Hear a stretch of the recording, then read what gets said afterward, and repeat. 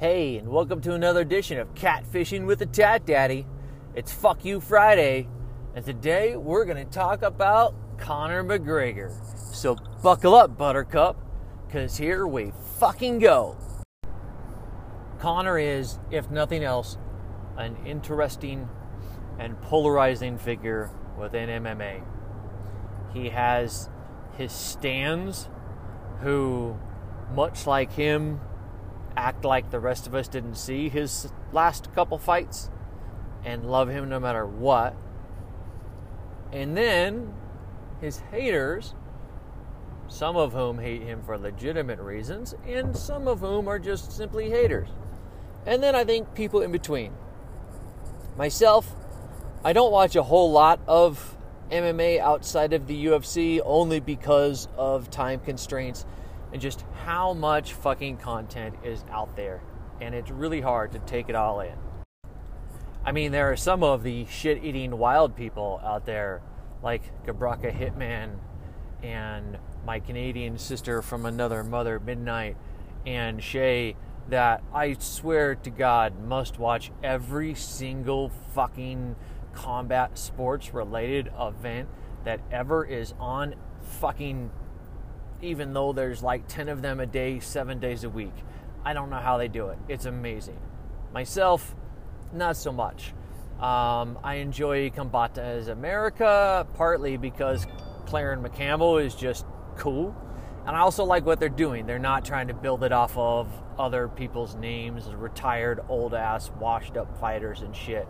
They are, in general, trying to make it a place for up-and-coming, good talent to be showcased. And that's really cool. And I used to watch a lot of ACA back when it was ABDCZKXY or whatever the fuck, and was free on Facebook. That was always a good watch because they just tend to get a lot of goddamn Dagestani neck murder beard killers. So the fights can be really good and entertaining, and actually of a high level versus just like your local regional slobber knocker sloppy fucking KO. But all of that was really just an overly long explanation to explain to you that I didn't know who the fuck Conor McGregor was before he came to the UFC. I don't know that I've watched a single Cage Warriors event. Again, it's honestly not like I don't like Cage Warriors or that shit. There's none of the fucking time, man. I barely have time to watch 50% of the fucking UFC events, considering we now just are at, let's just have just some fights on for fucking content's sake for ESPN, and who gives a fuck about the fighters or anything else. So I didn't know who he was. And he comes in, he's definitely doing his thing, very successful, talking a big game. And what set him apart was not only was he talking a big game, but he was delivering on it. He was an active fighter that was doing the things he said he was going to do. And it was pretty impressive. And in that run, you got a couple of gimme matches that the goal was like, hey, we're going to match you up with fucking roided out, but slow and old Dennis Seaver so that you can style on him and look great. And he did. And a lot of us, at least within like my circle of MMA people, were like, okay, but wait till he fights a wrestler. They're just going to take him down and wrestle fuck him, and we'll have enough of the cocky Irishman with his big left hand. So when he came up against Chad Mendes, I was like, all right, here you go. See, this is going to be the end of this. Not necessarily from a hating standpoint, but more just like, it's MMA. There are so many ways to win, and it's hard for me anymore to get onto a hype train over someone because I'm just beat down by fucking life in general and the sport and all of that. So when he faced Chad Mendes, I was like, yeah, this is going to be it. And I remember watching that fight, and I don't know where in the first round, but like he got taken down.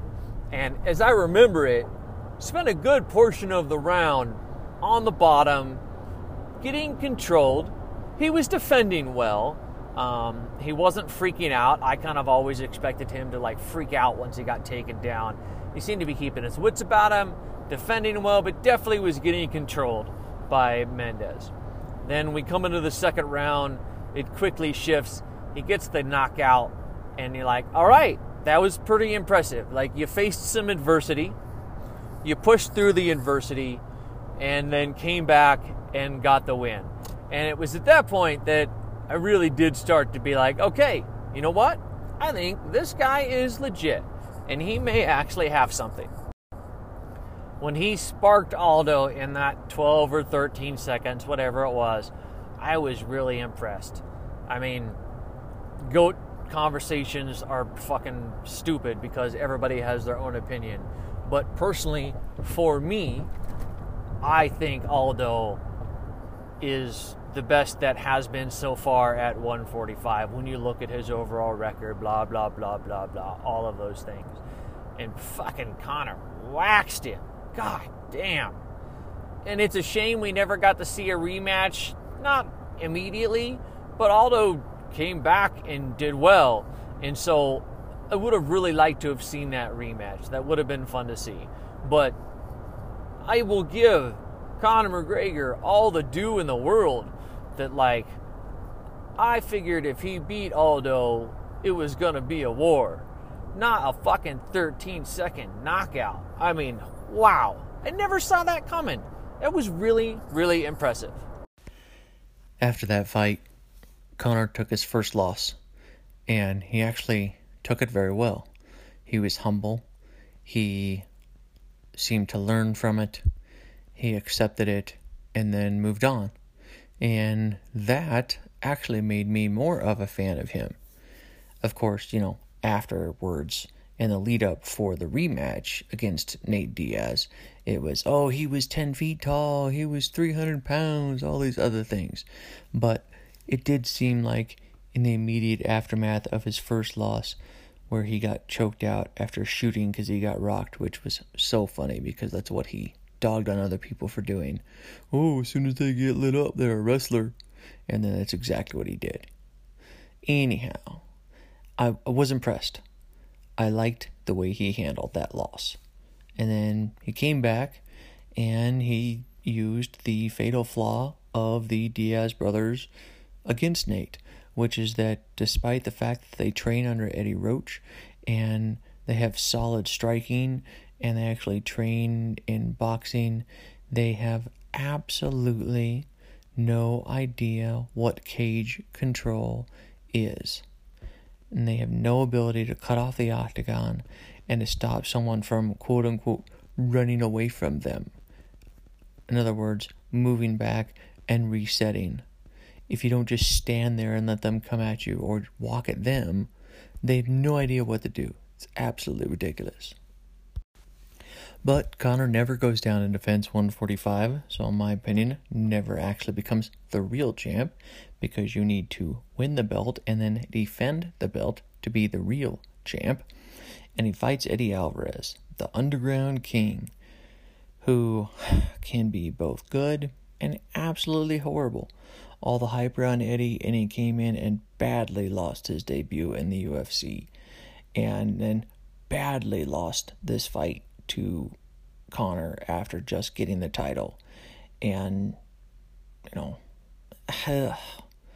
so it started the era of the champ. Again, another accomplishment for Conor. Props to him on being the first legitimate champ. It's a shame he never actually defended a belt, nowhere near as good as being the champ as Amanda Nunes, who has 2 belts and actively defends both and wins. But, you've got to give it to him where it's deserved. And he was the first champ. The next part of Conor's career, again, is something that I admit he deserves props for. When all the rumors were going around about him fighting Floyd Mayweather, I remember telling friends, that'll never happen. That's the dumbest thing I ever heard. Why would Floyd ever do that? That's ridiculous. That's idiotic. It's just plain stupid. And yet, it happened. I'm still kind of shocked by it, to be honest. And it's very impressive that he got himself to be famous enough that he actually got that fight, made a ton of money he didn't deserve, and but he did deserve it, but you know what I mean. And yeah, he should, again, it's another feather in his cap. The guy really had some points up to here that he can be proud of. After this, though, the rails really start to fall off. And I'm going to quickly cover the last part here because it's not what I'm really here to talk about. I'm really here to talk about who do we have as a person in Conor McGregor. So, he loses to Khabib badly. There's a little brawl afterwards. He beats Cowboy, who could never take a pressure fighter.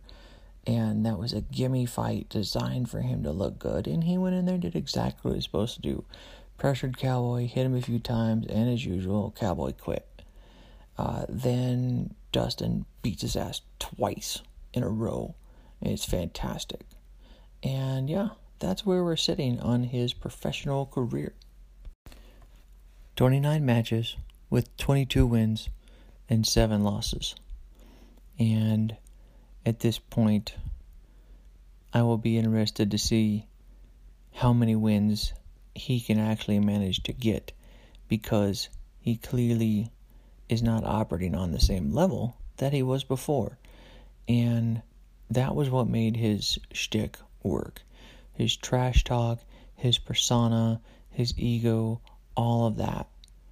If you're not winning, none of it matters. And it becomes incredibly pointless really, really quickly. In all honesty, I think from a fight game perspective, Conor McGregor is really close to becoming irrelevant. Because if you can't back up your trash talk, nothing else matters. Like, the Diaz fans have that undying loyalty even when their guy loses, but their guys aren't getting knocked out over and over and over again. They typically will lose by decision if they lose, and they can always be like, well, if it had been a street fight with no rounds, we would have won, and it's quite possible actually. But for Conor, his whole thing is on changing the game, being the best, being all of those things, and without winning, none of it matters. And what a mess his personal life has become as well. I mean, yeah, if you look at him, very humble beginnings. He was a plumber. He was on welfare, which is not shameful, by the way, at all. He started from that very humble spot and then grew to great heights, made all of that money fighting Floyd, buys the whiskey, which is shit, but he's so smart about it.